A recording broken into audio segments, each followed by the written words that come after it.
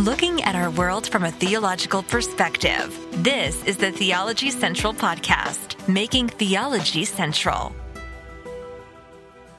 Good afternoon, everyone. It is Wednesday, November the 15th, 2023. It is currently 2:16 p.m. Central Time, and I am coming to you live from the Theology Central studio, located right here in Abilene, Texas. Well, we are about to begin a journey into a sermon review, and I have strong feelings that this is going to be probably somewhat controversial, probably going to make some people upset. I have a feeling. Now, remember, when we do sermon reviews, I don't listen to them first. But because of the name of the person associated with this, let me just give you the name. We're going to listen to a sermon by Douglas Wilson. By Douglas Wilson. That name should kind of, I don't know, should spark a little bit of like, oh, Douglas Wilson. Oh, no. What are you doing? Why are you going to do that? Douglas Wilson is a conservative, reformed, and evangelical theologian and pastor at Christ Church in Moscow, Idaho. He is known for, well, a lot of things, but you may know him specifically for the Federal Vision. The Federal Vision. Are you familiar with that? The Federal Vision? All right. Let me just read. Wilson's views on covenant theology have caused some controversy as a part of the Federal Vision theology, partly because of its perceived similarity to the new perspective on Paul, which Wilson does not fully endorse, though he has praised some tenets. The Reformed Presbyterian Church in the United States declared his views on the subject to have the effect of destroying the Reformed faith. That's pretty serious. Having the effect of destroying the Reformed faith. So whether you are a fan of Douglas Wilson or maybe you're not a fan, maybe you have no clue. Maybe you know about the Federal Vision. Maybe you have no clue about the Federal Vision. I am sure that we're going to find something in here that's going to create a little bit of controversy. I just feel that that's the case. I could be wrong. I'm hoping that I am completely wrong, but the email basically said, hey, here's someone's take. Now, they connect this individual with Christian nationalism. That would require an entire discussion there. But they say, here's someone very much connected with Christian nationalism in their mind. I'll state it that way. And here's his take on law and gospel. So we have possibly someone associated with Christian nationalism, someone who's definitively connected with the Federal Vision, and yet they're going to talk about law and gospel. Oh, this just seems like we're putting all the recipes on the stove that's going to simply cook up a major controversial sermon. And I place this as part one because I don't think there's any way we're going to get through this and one episode. I don't think so. So if for some reason I have to, I'm going to commit myself to finishing this tonight. So if I know we're not going to get through this in part one, I'm hoping I can do it in two parts. So what I will probably do is maybe this evening after I return home from church tonight, after preaching at church, I will come home, take a few minutes, and then turn on the microphone and try to finish this up. I am hoping I can.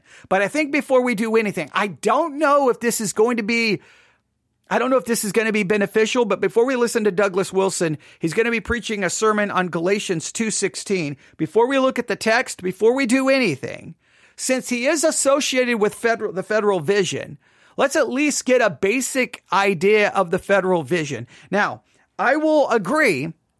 I think, I don't know if everyone would say this. At least I feel, maybe, so let me state this in a correct way.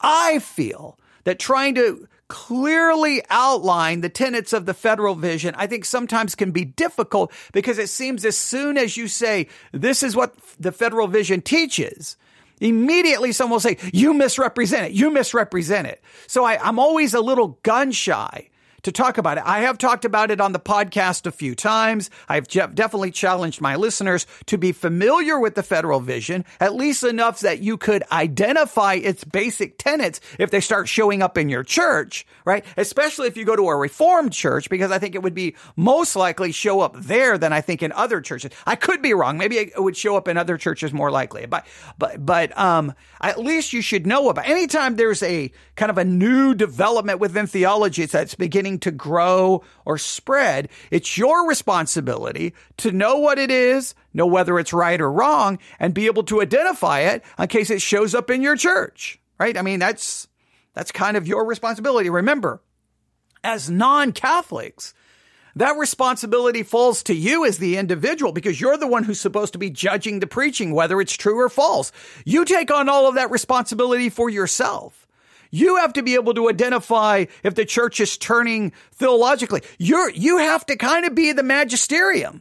You're supposed to be the authority, and you're supposed to be the one saying true or false and right and wrong.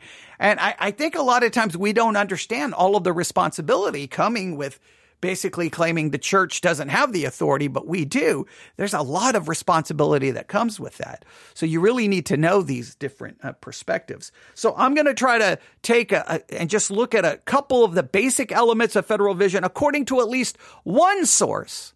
And by no means am I saying this is dogmatically 1,000% accurate, because I don't want those who hold to the federal vision to go, you're misrepresenting. I'm saying here's some basic elements according to some sources. Do further research so that you can be more dogmatic when it comes to the federal vision. But you need to know that it's out there. And I think we need to be, very cautious of it. Here is how one source states it. The federal vision is a theological system that has gained attention and discussion within certain Reformed Christian circles. It emerged in the late 20th century and emphasizes various theological concepts and ideas. While it may be challenging to summarize the entire system, here are some of the basic principles associated with federal vision. All right, so these are some basic principles that seem to be associated within federal vision. Remember, it doesn't matter if you're talking about dispensationalism, covenant theology, amillennialism, premillennialism. Remember, it's always hard sometimes to cover every variation, even preterist. It doesn't matter. There's always these extreme, moderate, liberal, conservative. There's always these variations. And then of course, then individuals can do whatever they want at that point. So it's always hard because as soon as you start articulating something, someone will say, you're misrepresenting. And I don't want to do that. I have no desire to do that. What I'm trying to do is give us maybe somewhat of a theological framework in which to review a sermon by Douglas Wilson. If we have a little bit of his theological background, then maybe we'll be better equipped to interpret or to analyze or to critique what he's about to preach. Because we want to be fair. We want to accurately represent. Whenever we do sermon reviews, the goal here is not to pick a sermon that I know is bad. When we do sermon reviews, the goal is to pick a sermon I haven't even heard. And we try to do so in real time. In this particular case, I prefer sometimes not even to know the name. I prefer not to even know. It's like, I don't know anything. So then we can really go into it trying to figure it out. In this case, when you open up the email and it's like, here's a sermon from Douglas Wilson, I'm sorry, that brings along a lot of theological luggage. All right. And that brings a lot. All right. You're going to have to check that luggage in, sir. That's too big for a carry-on. There's just too much here. All right. So are you ready? Here are some of the basic tenets, basic principles associated with federal vision. Number one, covenant theology. The federal vision places a strong emphasis on covenant theology. It understands God's relationship with humanity as being established and maintained through covenants, including the covenants of work and grace. It sees the covenantal relationship as central to understanding salvation and the church. Now, we know within Christianity, there are those who hold to covenantal theology, and there are those who do not. And that's a very clear divide within Christianity. There's no way to get around that. There's a very clear divide between those two. Very clear divide. So I don't approach things from a covenantal theological perspective. I don't know if this is going to present a problem in doing this sermon review, but just full disclosure, transparency for you as we listen. If you hold a covenantal theology, what we're about to hear, maybe you're going to be like, I agree, or I may be like, I don't agree. And I've done lots of teaching on covenantal theology, and I could tell so much about everything there, but yeah. All right. Number 2, corporate solidarity. So number 1, covenant theology. Number 2, corporate solidarity. The federal vision emphasizes the concept of corporate solidarity, meaning that individuals are not viewed solely as isolated individuals, but as part of a larger community. This perspective influences their understanding of salvation and the role of the church. Now, we've been talking a little bit about things related to that, right? Remember, we read the article about de-churching, and then there was basically, hey, if you walk away from the church, you walk away from Christ, you have to have the church in order to have Christ. If you don't have the church as your mother, you don't have Christ or God as your father. Remember, we dealt with that controversy? Well, this seems to possibly, federal vision may emphasize the role of the church. Right? Maybe, possibly. Number 3, sacramental theology. The federal vision places a significant emphasis on the sacraments, particularly baptism and the Lord's Supper. They view these sacraments as means of grace through which God imparts spiritual blessings and nurtures the faith of believers. So sacramental, believing in them as being a means of grace. Obviously, I am not sacramental. I do not believe in a sacramental system. I reject a sacramental system completely outright. I was sacramental when I was Lutheran, but I left that system. And now I would hold to what we refer to as ordinances. These things were ordained by Christ for us to participate in, and they symbolize or memorialize something that occurred, that they are pointing to something other than being a means of grace. Now, once you start holding to, say, baptism as a means of grace, you probably are going to walk into some form of baptismal regeneration, which I absolutely reject. All right, so we already know that he's obviously going to be coming at things from a very different point. Now, this one is the big one. Justification and sanctification. The federal vision seeks to emphasize the inseparable connection between justification, being declared righteous before God, and sanctification, the process of growing in holiness and conformity to Christ. They reject any notion of a dichotomy between faith and works and emphasizes the ongoing transformation of believers. So this seems to me, at least just reading it from the outside, this seems to be telling me federal vision would emphasize strongly, if you are justified, you will be sanctified. And the proof of your justification is your sanctification. Well, that seems to me to be speaking of a justification that somehow involves an infused righteousness and not an imputed righteousness. Because an imputed righteousness cannot be judged by what someone does or doesn't do because it's imputed. It's accredited to your account. It doesn't change you. It declares you legally to be holy, perfect, and righteous, even though you clearly are not perfect, holy, or righteous, nor will you ever truly be. But when you link these two inseparably together, then what you basically do is you judge one's justification on the evidence of one's sanctification. The key is no one can ever seem to indicate exactly how much sanctification is needed to prove someone's justification. Because to be just before a holy God demands perfect righteousness, which is internal and external. So if you're going to judge justification by sanctification, the sanctification would have to be perfect in order to judge a justification. But nobody ever seems to take that into consideration, and it leads to all kinds of problems. Next, election and the visible church, the Federal Vision challenges traditional Reformed understanding of the doctrine of election. They argue for a more expansive understanding of the visible church, including both elect and non-elect members. They emphasize the importance of active participation in the life of the church for all members. It seems there's a big emphasis on the church, the church, the church, the church. Now, that could be good, that could be bad. All right. Number 6, critique of individualistic piety. The Federal Vision critiques an individualistic approach to piety and faith. They emphasize the communal nature of the Christian life, highlighting the importance of the church community in nurturing and sustaining faith. So this is going to be community, the church, community, the church, community, the church, community, the church. Now, I'm not saying others could not emphasize those things, but this seems to be at least maybe more inclined to the Federal Vision. Now, I guarantee you will emphasize the communal nature in the church if you connect the church and participation in the church with one's salvation.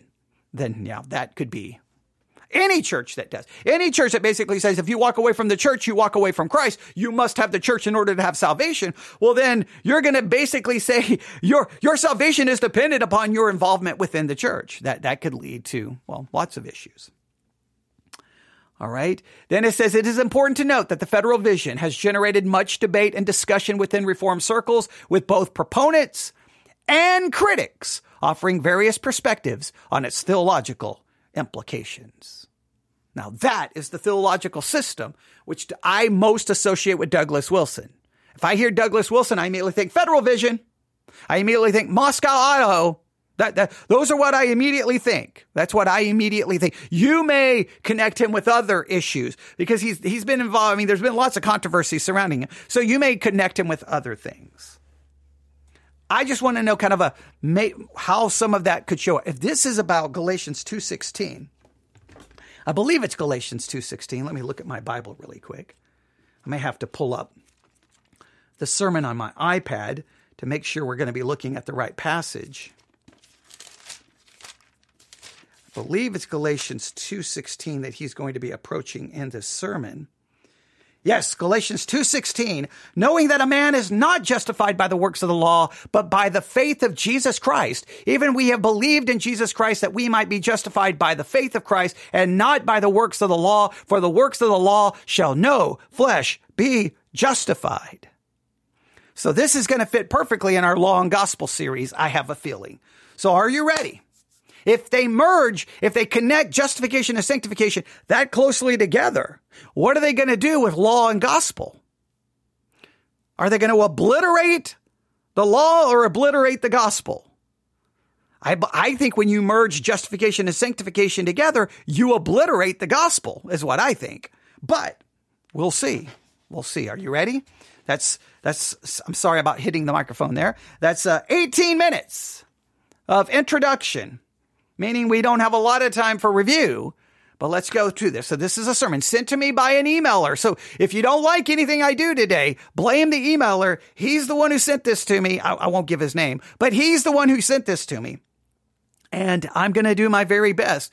Remember, I haven't listened to the sermon in advance. Here's all I've done. I listened to it, thought the volume was too low, opened up Audacity, did a amplification of it, still was too low, did a second amplification. I think this is like amplification number 3. So hopefully this one, it's still not really loud. I probably should have done amplification number 4, but hopefully it'll be beneficial, helpful, and I hope you're ready to take good notes. Let's go to Idaho. Who says that? Nobody says that. Who says that? Who goes to Idaho? Nobody goes to Idaho. I guess a lot of people go to Moscow, Idaho, because he obviously has a much more influential, bigger, more powerful church than I'll ever be a part of. So let's at least see what was going on this particular day. Here we go. The text this morning is from Galatians chapter 2, verse 16. These are the words of God. Knowing that a man is not justified by the works of the law, but by the faith of Jesus Christ. Even we have believed in Jesus Christ, that we might be justified by the faith of Christ, and not by the works of the law. For by the works of the law shall no flesh be justified. Our gracious God and Father, we thank you for this word before us now. I pray that you would open our hearts just as our Bibles are opened. I pray that your Spirit would work in us and show us the way of obedience and application. And I pray that we would be enabled to see that trust, faith, is the way of obedience. And Father, we thank you in Jesus' name. Amen. Amen.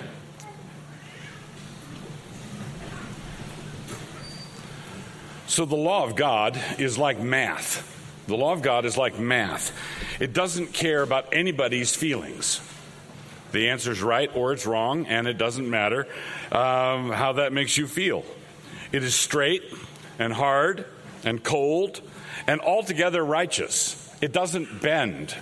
When you're doing a math problem, there's one right answer, and there are an infinite number of wrong answers, and that one right answer doesn't care what you feel about how invested you are in the wrong answer that you had spent so much time on. At the same time, when this cold, very cold law is resurrected in the body of Christ back from the darkness of the tomb, it comes to us as burning love. So when this cold law comes back from the grave in the body of Christ, it comes to us and we experience it, we believers experience it as burning love. And that's why I am preaching cold law and hot gospel. This is the way we experience it. Cold law and hot gospel. So this passage. Okay. It feels like, now this is just me, just from the very start, he's jumping into this kind of like everyone there kind of knows what he's referencing, right? He's just kind of jumping in using this terminology that, okay, I do agree the law is like math. It does not care about our feelings. I completely agree with that. It does not care how I think about it, feel about it. It's God's law. This is right. This is wrong. Doesn't matter how sincere you may be. You're either right or you're wrong. I completely agree. But he says when the law comes back from its, like, I think he said dark tomb, it comes back in the body of Christ as burning love. So when the law returns in the body of Christ, it comes as burning love. Is he saying that when you become a Christian, the law returns to you and it no longer condemns you? It no longer reveals your inadequacy, your sin, and your constant need of the gospel? Is he saying, does the law return and you're like, oh, this is burning love because now I can do it? Is that the direction he's going? We can do it. Now, I know that's common teaching. Forget federal vision. Forget reform people. This is just basically Christianity 101. We can keep the law. We can obey God. We can stop sinning. We love to say that. And then we sin. And we sin, and we sin, and we sin, and we sin, and we sin. So you have to start pretending that you really don't, because the reality is you do. And again, I'm just going to go ahead and throw this out there really quick. Love God with all your heart, mind, body, and soul. Love your neighbor as yourself. Be ye holy as he is holy. All right? You're finished. You don't do those things. And if you think you do, well, then you're delusional. So now in Christ, I do all of those things. In practice, I strive. I want to love God with my heart, body, and soul. I want to love my neighbor as myself. And I would love to be holy as God is holy. But I'm telling you, that's not happening. It's true positionally. It will be true in glorification. It will never occur. Not even within 1,000,000 miles of it in life. Now, so what does he mean that it comes back? I don't know. Let's see. I'm trying to anticipate. But that's the fun of the sermon reviews, right? You hear me anticipate, and then 5 minutes later, I'm like, okay, never mind. I just spent 10 minutes talking about something that has nothing to do. But that's the hard part in the sermon. I'm not here just to play it. I'm here to analyze it and critique it. So, and really, I'm just here to respond to it. So if I was listening to it, that's where my mind immediately would be going. My mind right now would be like, what does he mean? It comes back from the dead as burning love. Like, that sounds poetic, but what does that mean? Well, let's find out. This passage from Galatians 2 comes in the context of Paul's rebuke of Peter at Antioch. You remember that Peter was eating with the Gentiles and was having open table fellowship with them until certain men from Jerusalem came, men from James, who were they were get out over their skis. They weren't representing James very well, but they were representing a particular contingent in the Jerusalem church, and that contingent was saying that Gentiles have to become Jews if they want to become Christians. If you want to become a Christian, you can come to Jesus, but you have to come through the Torah. You have to accept circumcision. You have to bind yourself to the entire law, and then you may follow Jesus. Well, Peter was eating with the Gentiles, contrary to that sentiment, but when certain men showed up from Jerusalem, Peter then withdrew from fellowshipping with the Gentiles. And Paul saw that this was a fundamental compromise of the gospel. Some people would look at it and say, well, it was just about seating arrangements at the church potluck, but it wasn't seating arrangements at the church potluck. Paul saw that the gospel itself was at stake, because if you introduce that kind of division of first-class Christians and second-class Christians in the body of Christ, you are not recognizing the body of Christ. And if you're not recognizing the body of Christ, then you're dividing Christ. And if you're dividing Christ, you're denying the gospel. So Paul saw that this was hypocrisy, and so he challenged Peter. He confronted Peter to his face, and this is something he says in the course of that confrontation. He either said this to Peter, or he's summarizing afterward the sentiment that he expressed to Peter. Paul says that we know that a man cannot be justified by the works of the law. A man cannot be justified by the works of the law. If we know that, then it's imperative that we act as though we know it. If we know that man cannot be justified by the law, then it is imperative that we act as though that is true. We must act as though we know what we confess we know. Peter knew that truth, but he had started to wobble in his actions concerning it. Peter knew and understood the gospel. He knew and understood the truth. He knew the truth, but he wasn't acting in line with the truth. So we are justified, Paul says, by the faith of Jesus Christ. We are justified by the faith of Jesus Christ and not by our own works. Now, there is a debate among interpreters as to whether this is referring to the faith of Jesus Christ, that as in his faith, the faith of Jesus, or faith in Jesus Christ, as in our faith in his obedience. Okay, he's offering some good context.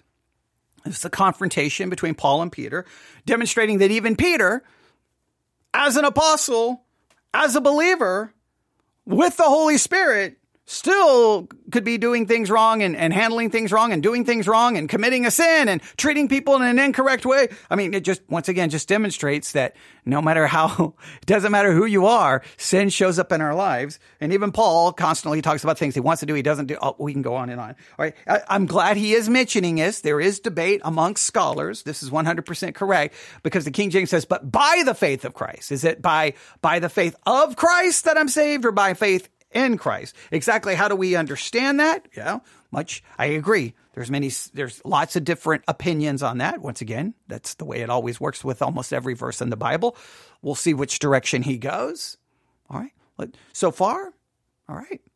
I'm following along. I'm still trying to figure out what he means when the law comes back into the body of Christ. It's burning love. I'm still trying to get there, but let's let him work through it. Maybe that was kind of him throwing out his basic thesis, and now he's going to work through this. I don't know. Let's see how he structures this and puts it together. Now, I'm not intending to go into that right now, although I believe it's the faith of Jesus Christ. We are justified by his faith, his obedience, his belief is what justifies us. And when I'm trusting in Jesus, I'm trusting in his obedience, I'm trusting in his faith. So I am trusting in him.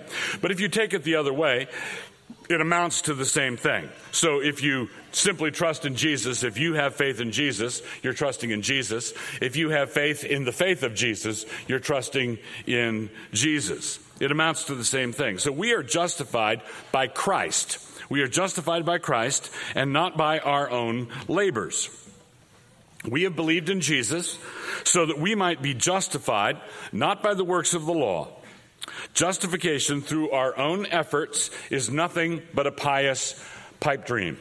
Justification through our own doing, our own thinking, our own devising, our own anything is nothing but a pious pipe dream. And there's a sneaky thing here. Not only are we not justified by our own devising, our own doctrines, our own achievements, we are not justified by our own understanding of justification by faith alone. All right? If you are justified by Christ. There are people who are kind of muddled on justification by faith alone, but Christ is saving them because Christ is the one who saves. And there are people who could pass the justification by faith alone portion of their theology exam who are trusting in their right answer to that exam. And if they're trusting in their right answer to that exam, there's a discrepancy between what they're saying and what they're actually doing. We are justified when we actually trust Jesus. We are justified when we actually give ourselves to Him, surrender to Him completely. We are not. All right, see what just happened? We are justified by faith. We're justified when we surrender to Him completely. Whoa, whoa, whoa, whoa, whoa, whoa, whoa, whoa, whoa, whoa, whoa, whoa. Where did that just come in? Where did all of a sudden I am justified by surrendering to Him completely? Where is that in the text? Where is that in the text? Knowing that a man is not justified by the works of the law, but by the faith of Jesus Christ, even we have believed in Jesus Christ that we might be justified by the faith of Christ and not by the works of the law. By the works of the law shall no flesh be justified. And he just subtly threw in when we surrender everything to Christ. Wait, no. If my justification is dependent on my complete surrender to Christ, then I'm going to hell because no one is completely surrendered to Christ unless you mean I've completely surrendered any hope in being justified by what I do. In other words, I've surrendered the ability to trust in what I do and I'm completely trusting in Him. You've got to define what you mean by surrender. You just added something there. We always seem to want to quantify it and qualify it, don't we? We always want to be like, you're justified by faith. But you have to do this, you have to do this, you have to do. You're justified by faith, but you have to surrender. What do you mean surrender? What do you mean by surrender? You just subtly added into the text something that is not even mentioned at all. Let's see where this goes. Now I'm getting a little worried. Not justified when we say the right words. All right, we're not justified when we say the right words. Remember the parable that Jesus told of the rich man, the Pharisee and the publican who went down to the temple to pray. And the publican said, Lord, be merciful to me. I'm a wretched sinner. I'm a mess. So he goes down to the temple and he says, I'm just a mess. Be merciful. And the other says, I thank thee, Lord, that I'm not like other men. Now, what the Pharisee is saying there is doctrinally accurate. It's one of the 5 solas of the Reformation. Soli Deo Gloria. I thank thee, God, that I'm not like these other schmucks, right? So I tithe, I fast twice. How is that Sola Deo Gloria? How is that accurate? That I'm not like these other schmucks. What are you talking about? Yes, you are. Now I'm getting, his preaching style is hard to follow. He's just moving 100 miles per second. And it's like, whoa. Okay. So you said we're justified by faith. Then you said that, well, we have to surrender. Then you say, well, it's justified by faith is not this or this or this. And then he uses this parable where the publican is like, hey, I thank you, Lord, that I'm not like this or this. And he's saying that he's somehow correct. No, that's the problem. He's not correct. He's trusting in his own righteousness, and that righteousness is not sufficient because guess what? He is those things in some way, shape, or form. He doesn't recognize his sin. He doesn't see his sin. He is those things in some way, shape, or form. You're telling me that he was theologically correct to say that what the whole problem is he was trusting in his own righteousness. I guarantee you his righteousness wasn't as righteous as he thought it was. Because even our righteousness, even our good works are but filthy rags before a holy God. Twice a week, I do all this good stuff. And Jesus says this man who said all of these true things, he did all the right things, and he thanked God that he had done all the right things. And Jesus says he went home unjustified. He went home unjustified because he was saying the right words and he was trusting in his mouthing of the right words. You have to, your life, your heart. Wait, can we go to the text? He didn't go home justified because he was trusting in his own righteousness, right? Or am I completely messing up the story? All right, this is always the problem when you just grab in a sermon, you just start referencing another text and you don't actually go there. All right, I'm going to go with the publican.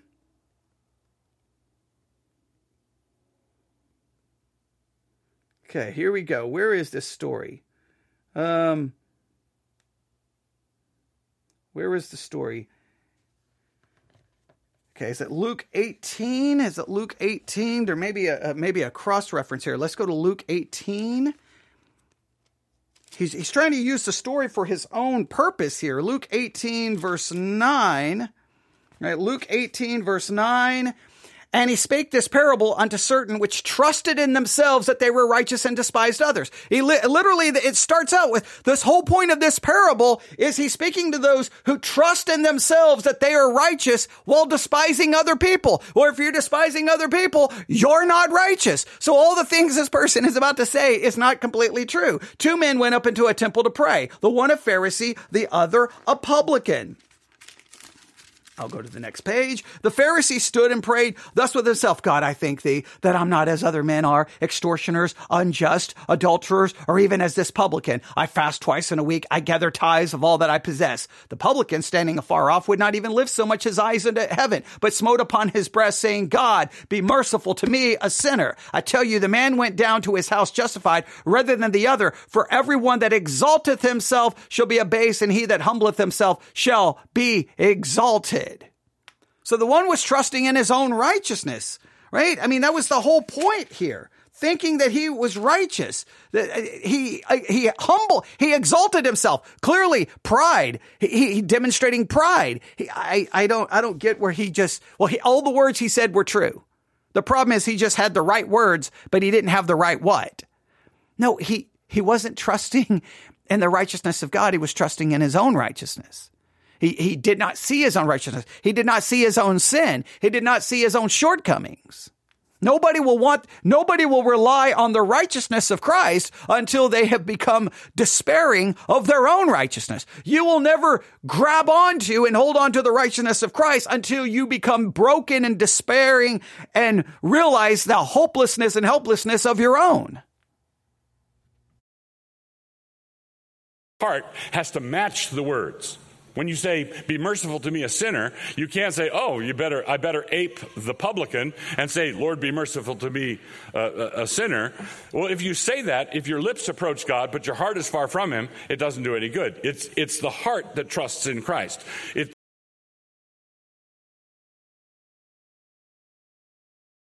Oh boy, here we go. All right. I know what that sounds so good. Hey, it's not just what your mouth says, it's what your heart says. So your heart has to be right. You realize this just leads to perpetual doubt. So was my heart really right? Is my heart really trusting in Christ? Like, it just leads to doubt. I hate what we feel like we always have to add 900 qualifiers to the gospel. Okay, you're justified by faith, but you have to surrender. You have to have more than the right answer. You got to have more than the right words. You also have to have your heart right. Well, okay. How do I know? Like, can you just tell people, believe in the Lord Jesus Christ and you will be saved? Trust in his righteousness? Like, we always have to add all of these qualifiers to try to somehow, I don't know, create doubt, I think. But maybe he's about to clarify this and it's all going to make sense. And the mouth and the heart, everything has to line up. It's got to be genuine trust in Christ.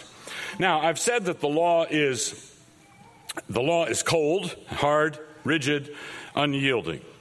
But we have to understand that there are different applications of the law. God is one, and this means that his word is unified. God is one, so his word is one.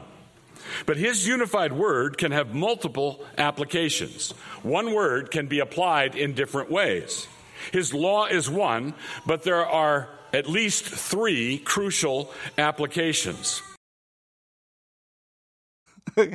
Someone in chat just said, it will not make sense. Oh, come on now. Ye of little, ye of little faith, ye of little. Come on, don't be so jaded and don't be so, just negative. I mean, we have demonstrated over and over that every time we do a sermon review, it turns out so perfect and it makes so much sense and there's always complete harmony and agreement. I mean, it always goes so well. How could you just give up so quickly? I mean, we're only a few minutes into this sermon. It's going to make perfect sense. By the time we are done, we are going to understand justification. We're going to understand the law. We're going to understand sanctification better than we have ever understood it in our lives. Before this is over, we'll be singing Kumbaya. We'll be having a Coke, a smile. It's going to be rainbows and Skittles. Life is going to be wonderful. There's going to be harmony and agreement, and we will all be one. Okay, I tried. I tried. I really did try. But I'm going to be hopeful. I'm going to be hopeful. Here we go. And in Reformed theology, we are accustomed to speak of the threefold use of the law. There's a threefold use of the law. There's only one law, but the law can be applied. The law can be plugged in. The law can be projected onto or applied to different situations. The threefold use of the law. The first use is one that I think most evangelicals are very familiar with. The first use of the law is to make us aware of our need for salvation. Romans 3:20, Romans 4:15, Romans 5:13, 7 through 11, Galatians 3:19 through 24. In this application, the law is impossible to keep. The first use of the law puts a spotlight on our inability. Oh boy. Okay, I'm getting nervous. In this application, the law is impossible to keep. Seemingly to imply that there's going to be an application where we do possess said ability. Oh boy. Okay, I do like the fact that he's going to talk about the 3 different applications of the law. That's great.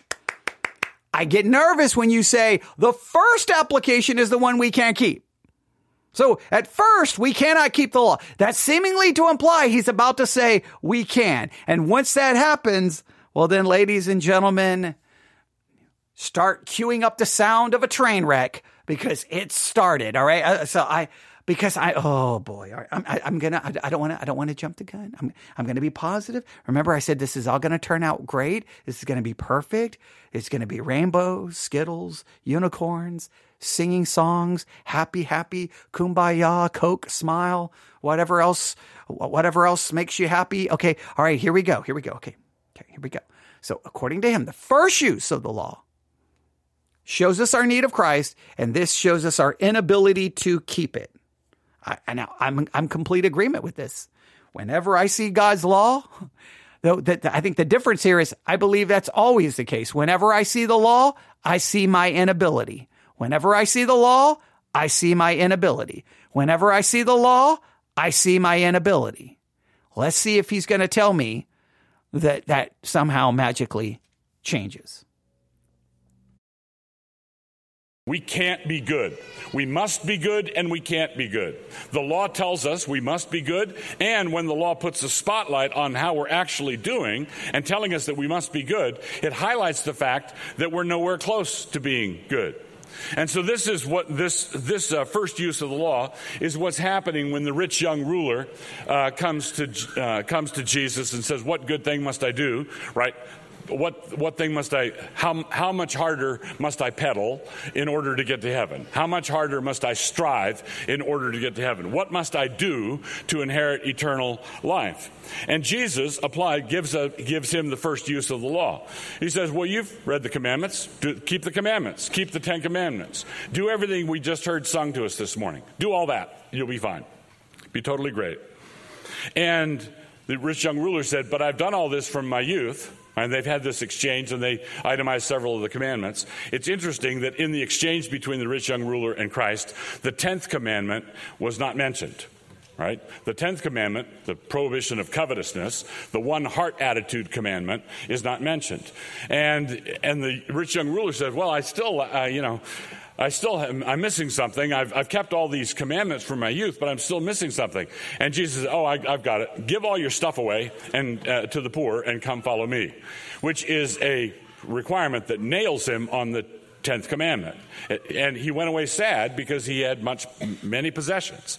He went away sad. Now, I happen to believe this is not something that I don't think anybody should go to the stake for this, but I think that rich young ruler was John Mark himself. All right, so in the Gospels, this account is given, and in the Gospel of Mark alone, it says Jesus looked on him and loved him. Jesus looked on him and loved him and gave him the first use of the law. Go do this. Go do this. So I've been carrying these bricks around my whole life, and I'm doing a pretty good job, but I would still like to know how to attain eternal life. So Jesus opens up his backpack and drops a couple of anvils in it. That's the first use of the law. The first use of the law makes us aware that we cannot be good enough. We cannot come anywhere close to being good enough. That's the first use of the law. The second use of the law I'm just going to touch on. It's for the maintenance of civil order. The second use of the law has to do with maintaining moral order in group situations. The magistrate can use the guidance of the law as he fulfills his duty of restraining evil. The magistrate points to the law and he says, no, you can't murder. No, you can't steal bicycles. No, you can't do these things. It's the magistrate's job just to make it safe for us to walk across town. And the second use of the law is that use of the law. You're not trying to get anybody into heaven. You're just trying to maintain public order. You're just maintaining public order. And that's why in 1 Timothy 1:9 it says the law is for the lawless. The law is for the outlaws. The law is for the bad guys. So the bad guys are restrained by the law. That's the second use of the law. The third use of the law helps the regenerate understand what love looks like. What does love look like in particular situations? Okay, now, the civil law, okay? I believe the law clearly was used as a civil law under a theocracy. Now, we could talk about the use of the law under a pluralistic, non-theistic world view, right? Do we try to impose the scriptural mandate, the scriptural law as civil law upon a culture and a society that's not theistic, that's pluralistic and offers freedom of religion to all people? Like that gets into a whole discussion there. I think there was an element of the law that was for civil and that was for Israel. And I think it was clearly there. Okay. Because Jesus doesn't seem to call for the imposing of that civil law to his disciples. Hey, we need to get the civil law back in play. He doesn't say, he says, just submit to this pagan rulers, but that's a whole different discussion. Now he says the third one is the use of the law shows the regenerate what love is. What is happening here? What is happening here? Okay. I'm going to have to let him articulate this. I'm going to have to let him expound this because I don't know exactly where this is going. I'm a little taken back by this one. So I don't know. Let's see. Here we go.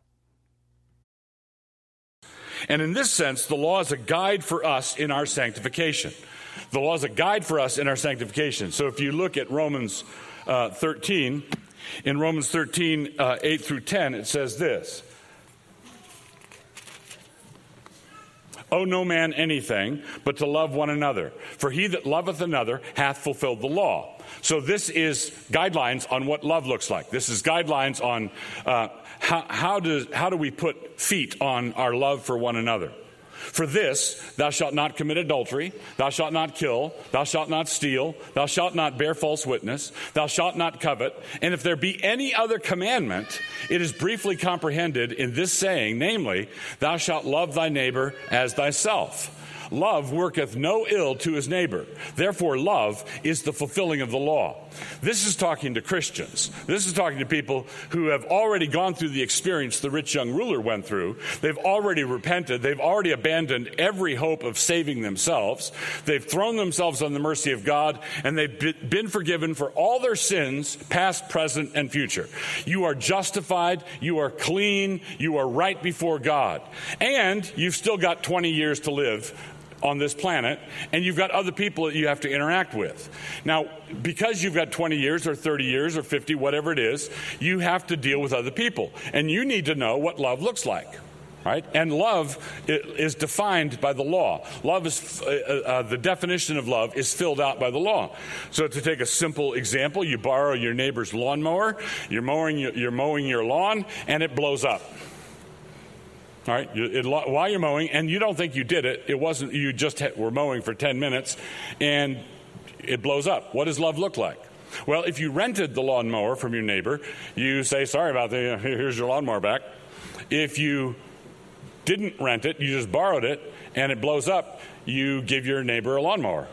Right, or you try to. If he's letting love be defined by the law, he's going to be pursuing it another way. Two Christians going through the door, right? You first. No, you first. No, you first.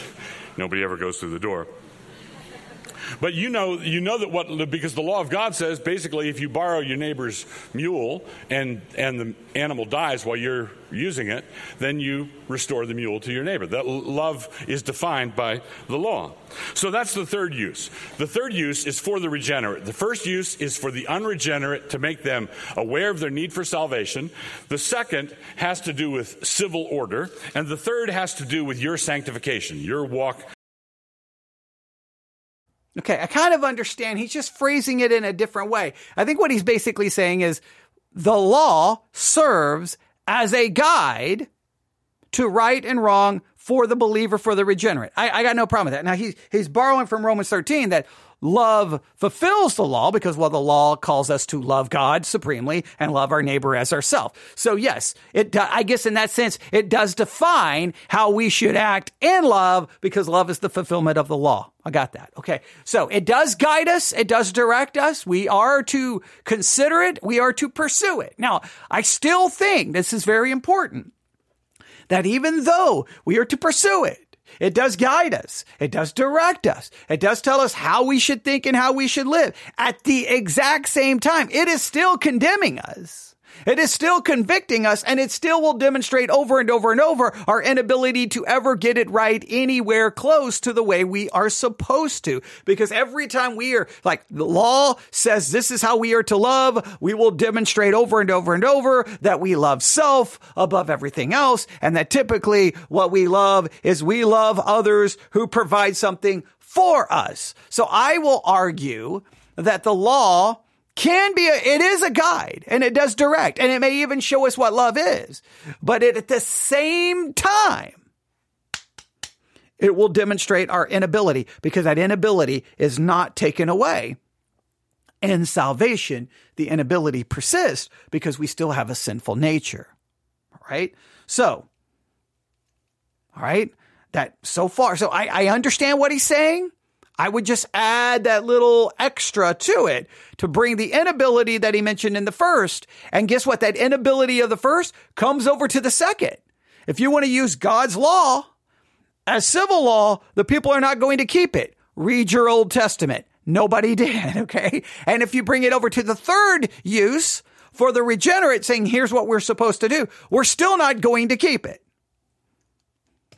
The bottom line is, no one's ever going to keep God's law because we cannot, because it's God's law, which is pure, holy, and demands perfection internally and externally. We're going to fall short because we all have a sinful nature, and that sinful nature is not eradicated when one becomes a believer. With God. Now, you can see, I hope you can see, how individuals who are jealous for the purity of the first use of the law would be suspicious of those who make much of the third use. All right, if Christians are talking about, oh, well, we ought to do this for our neighbor because Deuteronomy says, and some Christians who are zealous for evangelism are going to say, what are you quoting Deuteronomy for? People are going to think if you urge them to love and good works, they're going to think that they're earning their salvation by love and good works. No, of course not.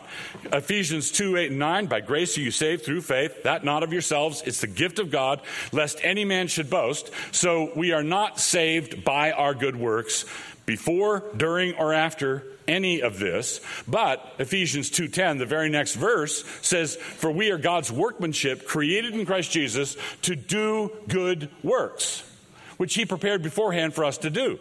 We are not saved by good works, but we are saved to good works. We're not saved by our good works, but we are saved to them. We're not saved by the law in the first use of the law, but we are saved to the third use of the law. And this is just another way of saying that Christians are freed up by their justification, by their salvation, by their conversion. They are freed up to love one another. And love has boundaries. Love has definition. Now, when you say freed up, I need you to define freed up. I got no problem saying we are not saved by the law, or we're not saved by good works, but we're saved unto good works. I got no problem saying that I am saved unto, that now that I'm saved, I am to pursue, follow, desire, want. I got no problem with that. I got no problem saying that because, yes, the law is still there. It's all over the New Testament. Do this, don't do this, do this, do that. I got no problem with that. It's there. I am convicted by it every day. I would only add that the law, even for the third use, will still condemn because we're going to fall short and we're still going to have to rely on Christ. Now, when you say that in my justification, I'm freed up to love, are you saying that in my justification, I now have been given the ability to love God with all my heart, mind, body, and soul, and love my neighbor as myself? Are you saying now I possess an ability that I did not previously possess? That's where then the argument would ensue. Let's see where he's going to go. Love is not a shapeless, inchoate mass. So, what do we do when you're talking with other believers and someone says, well, I believe in a law-gospel hermeneutic, or I believe that we should have an understanding that some parts of the Bible are law and some parts of the Bible are grace. There are some believers who do want to think in terms of a law-gospel hermeneutic, and I think that this leads us up a blind alley. I think we're going to find ourselves entangled in a host of confusions if we do this. Okay. Now he's going after someone like me, right? As someone from Lutheranism. Clearly they hold it to a law gospel hermeneutic. He's saying that if we follow a law gospel hermeneutic, we're going to end up down a blind alley. Oh boy, I need to hear this, right? Because I don't want to end up in a blind alley. So if you've been listening to me, we spent over 100 hours working on law gospel. Now we have someone saying, no. If you follow that hermeneutic, you're going to end up in a blind alley. Now, once again, this is the never ending, perpetual frustration I have in the world of theology and Christianity, because everyone tells everyone else that they're wrong, right? So I believe clearly in a law gospel hermeneutic. Clearly do I believe that. In fact, I believe the Bible can't even be correctly understood without it. He believes, no. You follow that hermeneutic, you end up in a blind alley. Radically different approaches. All right. So, all right. Yeah. So black versus white is confusing. It can be very confusing in this particular case because radically different approach. So I need to understand his approach. He thinks my approach is completely wrong. Okay, I'm willing to hear his approach. He doesn't want me to take a law gospel hermeneutic. So what does he want to offer up as a alternative to the law gospel hermeneutic? I want to know. I really do, because I'm willing to set aside. I'm holding a booklet right here. I'm going to pretend that this is my law gospel hermeneutic. I'm going to set it aside, and I want to hear what he wants me to replace it with. What is it? I really want to know. Let's find out. Hermeneutic is a big word, like delicatessen. Right. Big words shouldn't be scary, right? A hermeneutic simply tells you, it describes your pattern of interpreting a text. So what is your hermeneutic? How do you interpret the text? I just find it hilarious. I do. That, again, within the non-Catholic system, sometimes what we do seems to call into question if we really believe our own system. Remember, within the Protestant system, there is no magisterial authority. The church doesn't have the authority. The church does not define doctrine. The church is not the one who ultimately makes the determination. The people in the pew with their Bible, they listen and they determine whether the preaching is true or false. They determine what is right and wrong. Well, if you're going to say the people in the pew possess said power, then anytime the pastor preaches on hermeneutics, he has to say, it's not a scary word and let me explain what it is. The people in the pew should be experts on hermeneutics since they're the one judging the sermon. How can you judge a sermon if you don't even know what the word hermeneutics means? So either we don't truly believe the people in the pew have said authority and power, or we believe the people in the pew have said power and authority, and they don't even need to read a hermeneutics textbook. They don't even need to know what hermeneutics is. So on one hand, the church treats the people like, you don't really know these big words. Let me break it down to you. On the other hand, while you're breaking it down to them, they're the ones sitting there with a notebook going, he's wrong, he's wrong, he's wrong, he's wrong. So I don't know which one it is sometimes. Our system is so confusing to me. No, the church is not in the authority. No, there is no magisterial authority. There is no pope. I listen and I determine if what is being preached is true or false.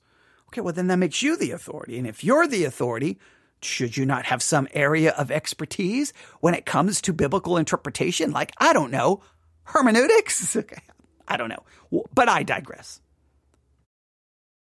Interpret it in a historical, grammatical way? Do you interpret the text in an allegorical way? How do you interpret it? That's what hermeneutic refers to. Now, when some Christians refer to a law-gospel hermeneutic, what they're saying is that I think that certain passages are just law and other passages are just grace. So the word hermeneutic has to do with how we interpret a text, like the scriptures. And so what this means is that they want some passages in the Bible to be law, pure and simple, condemning us in our sin, and other passages to be gospel, offering us a gracious way out of our bondage to sin. But this won't do.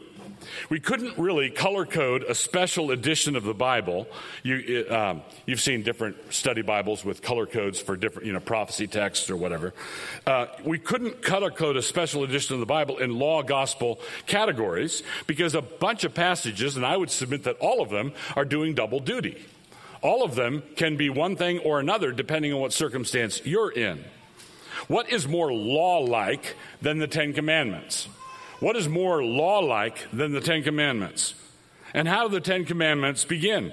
And God spake all these words, saying, I am the Lord thy God, which have brought thee out of the land of Egypt, out of the house of bondage. So what color is that?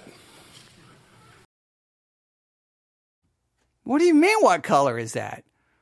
When the passage tells you what God has done for you, that is gospel. And then immediately when it goes to the next verse and says, do this, that is law. I don't understand. He's creating a straw man here. Oh, look at this. Look at that. Right there at the beginning of the Ten Commandments. God tells us what he did for them. What color is that? This is so complicated. It's simple. If the passage says what God has done for you, it's gospel. If the passage tells you what you must do, it's law. This is pretty simple because in a Lutheran church, when the kids go through confirmation, one of the things they have to do, at least in some Lutheran churches, is they have to demonstrate that they listened to the sermon on Sunday and they could demonstrate which part of the text was law, which part of the text was gospel. It's not that complicated. All right. Someone just asked, is he saying the Ten Commandments are gospel? Let's hope he isn't.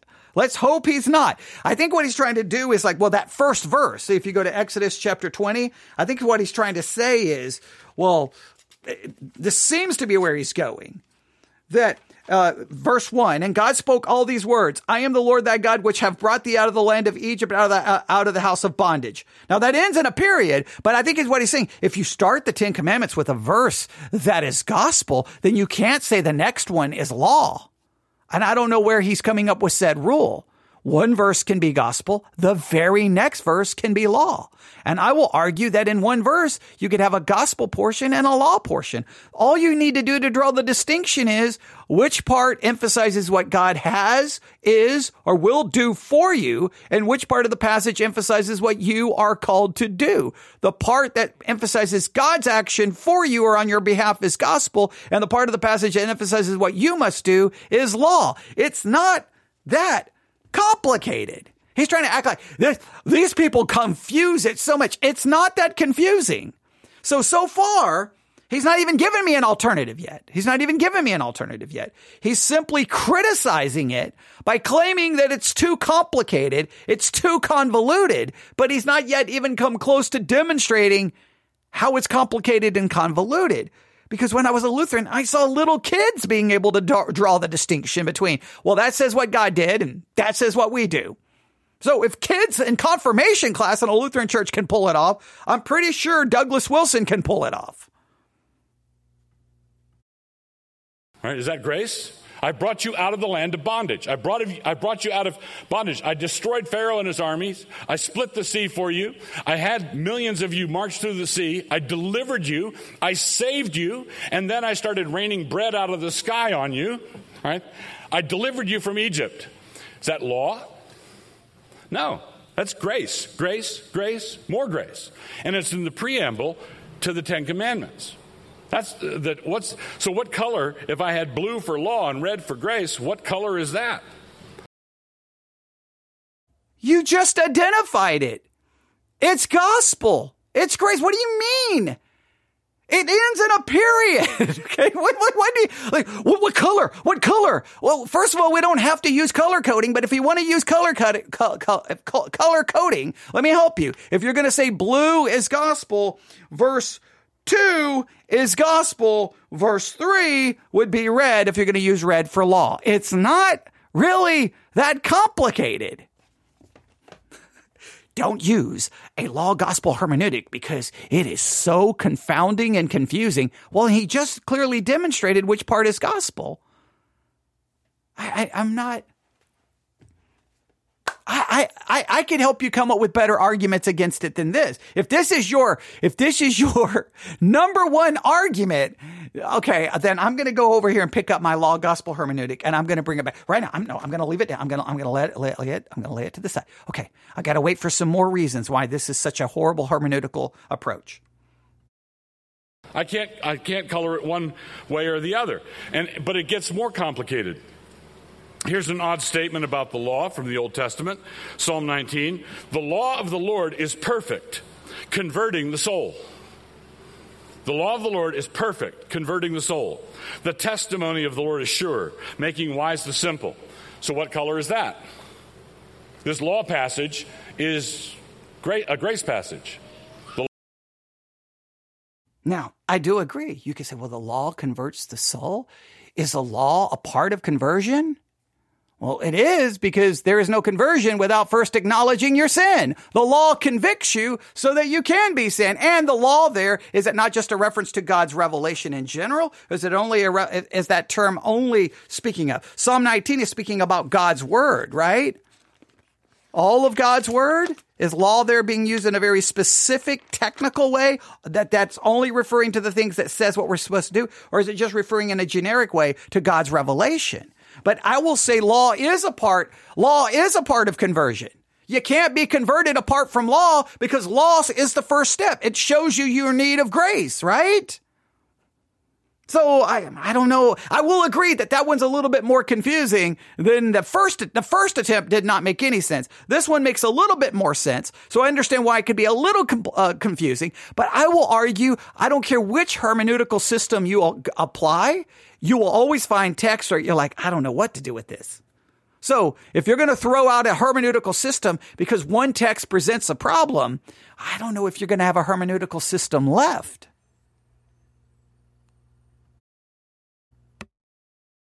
The law of the Lord is perfect, converting the soul. And what is more gracious? What is more gracious than the gospel of the Lord Jesus Christ? What is more gracious than a proclamation of the death of Jesus on the cross for the sins of the world? What's more gracious than that? And what does Paul say about it in 2 Corinthians 2, 14 through 16? He says, "Now thanks be unto God, which always causeth us to triumph in Christ, and maketh manifest the savor of his knowledge by us in every place. For we are unto God a sweet savor of Christ in them that are saved, and in them that perish. To the one we are the savor of death unto death, and to the other the savor of life unto life. And who is sufficient for these things?" So you come to someone who is not elect, you come to someone who's reprobate, you come to someone who hates God, hates the way of righteousness. They don't just hate the Ten Commandments, they hate the gospel. They hate the cross. You bring the message of the cross, which is grace, right? It's pure grace. You bring that message to them, and it is the aroma of death unto death. One layer of death and then another layer of death. He's obviously never studied basic books on the proper distinction between law and gospel. Hey, C.F.W. Walther would be a good place to start. You wouldn't, if someone who hates the law and hates it, you don't present the gospel to them. You present the law to them. That's like a major part. Remember, we've talked about this in our 100 hours plus of studying the proper distinction between the laws. What are you even talking about? Someone who hates the law, you don't present the gospel to them. They need the law. Someone who is crushed by the law, you present the gospel to. That's the whole reason the hermeneutic exists.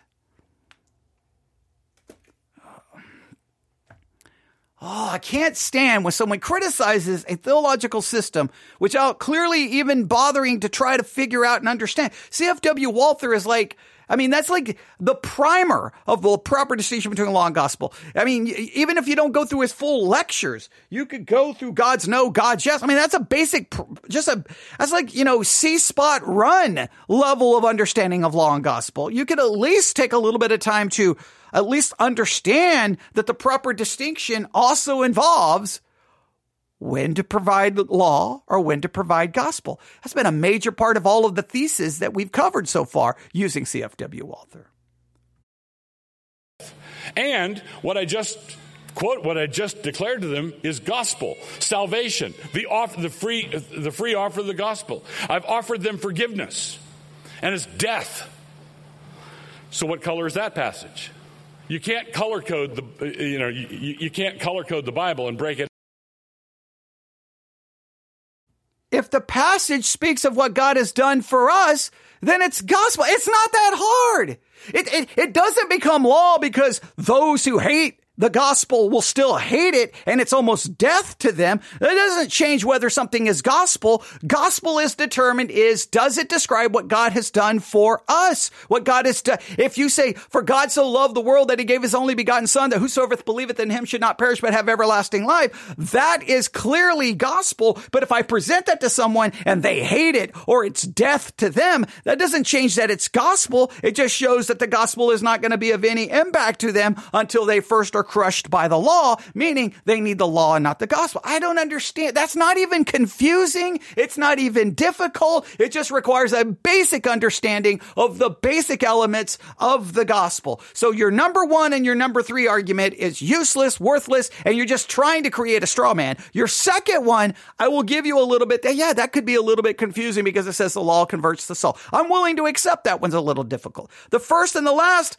you're literally ignoring the basic concept of the entire concept. Out neatly into law passages and grace passages. So what's going on? What is going on here? This tells us, I believe there is a fundamental law-gospel divide. There is a fundamental law-gospel division. But this tells us that the law-gospel divide is not to be found in the text of Scripture.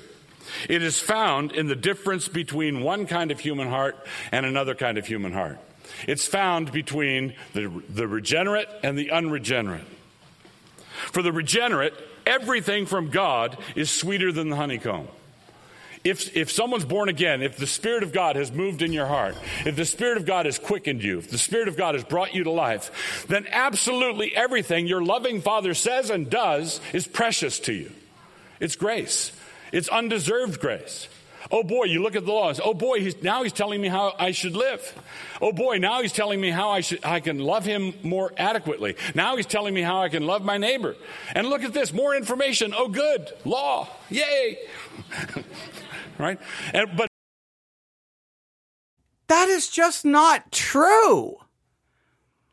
That is not true at all. You can be saved and still look at the law and go, woe is me. I am undone. I will not do this. And sometimes say, I don't even want to hear it. I don't like it. To say that anyone who is saved is just going to be like, oh, the law is just precious to them. The law is just, that is ridiculous. If you're saying it's impossible to distinguish when the text is law and gospel, but now you're saying the way to distinguish it is if a saved person reads the law, they're like, this is wonderful. This is precious. I love this. Give me more. Well, then I guess there's not a lot of saved people, because if anyone who's even remotely honest with themselves, well, time and time again going, oh man, oh, more law. I can't do this. I can't do this. I'm so weary. I'm so tired. No, I need the gospel. The gospel says, I've done it for you. What is precious is the gospel. What is always condemning and overwhelming and can be a burden is the law. I do agree that as a Christian, there's going to be a part of us that wants the law and love the law to some level. But there's if we're going to be honest, our sinful nature at times is going to be like, I don't want it, I don't like it, and I don't love it. Who does that? A regenerate heart does that. And then you come to an unregenerate heart and says, let me tell you how you can be liberated from your bondage to self. And the unregenerate heart says, but I don't want to be liberated from bondage to self. I love me. I love me first. And he's going to keep saying that unless God reaches into his heart and takes away his heart of stone and gives him a heart of flesh. And then he will say, thank you. There you have it. He just now, once again, this is where Christianity cannot keep itself from doing this. He now just said that in salvation, now he's borrowing language from the Old Testament, which speaks of the covenant with Israel. He's now taken that language and he's applying it to salvation for you. So that in salvation, your depraved heart has been now changed. And now you have a heart of flesh. Well, then guess what? That means you can be sinless. No, your sinful nature is still there and you still love self. I am so tired of Christians constantly selling this nonsense that when you get saved, dun, dun, dun, dun, the old man is gone. The old heart is gone. You now have a new nature. The old nature is gone. And you can do it, ladies and gentlemen. You can do it. You can do it. You can do it. Well, nobody does it. The sinful heart remains. The sinful nature remains, which demonstrates and proves why 2,000 years of church history. And what have we seen in the church? Sin, sin, sin, sin, sin, sin, sin, sin. From the pulpit to the pew, to the Sunday school room, to the nursery, to the elementary class. Sin, sin, sin, sin. Because it's all a bunch of depraved people who believe in Christ, who are saved by grace alone, by an imputed righteousness, who still possesses a sinful nature.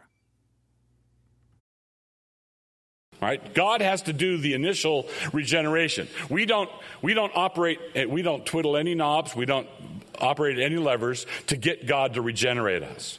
When we are dead in our trespasses and sins, as it says in Ephesians 2, when we are slaves to sin, as it says in Romans chapter 6, we are stuck there unless God unilaterally on his own speaks the word and we are quickened. All right, so when Jesus raised Lazarus from the dead, that resurrection was not a cooperative effort. Jesus wasn't pulling and Lazarus pushing. Lazarus didn't contribute anything whatever to the resuscitation of Lazarus. Lazarus was dead. He didn't do anything. And Jesus spoke the word, and Lazarus came to life, and then Lazarus did something. Then he came out of the tomb.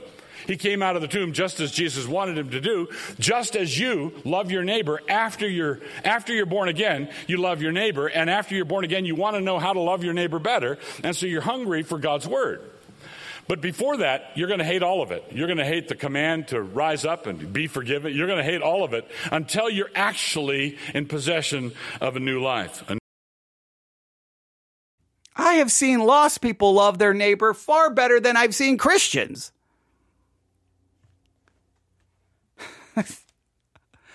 Oh, we love this story, don't we? It's so built into the DNA of the church.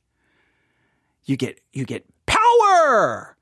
Dun, dun, dun, dun. You become a superhero. I can do it. I can leap tall buildings in a single leap. I can run faster than a locomotive. I can stop bullets. We think we could we're still sinners. We don't love people anywhere close to the way we're supposed to love people. We don't love God. We love self. The sinful nature still is present. And if you're going to say we get a new heart, well, then the old heart still is there.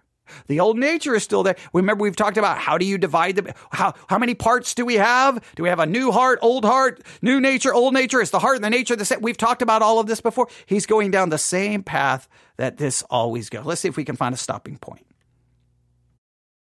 New heart. So, for the regenerate, everything from God is sweeter than the honeycomb.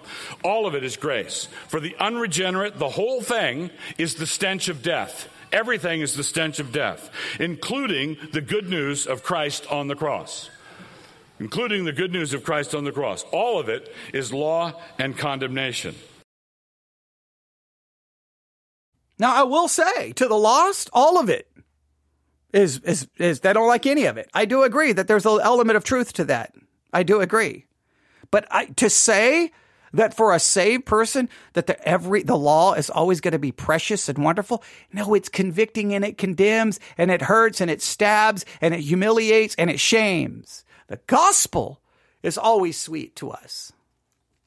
But we'll stop right there.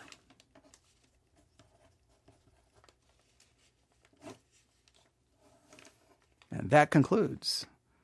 I wish we could finish it, but it's already 3:40 almost, so I've got to get ready for church tonight. So we'll stop right there, and unfortunately, we'll have to come back.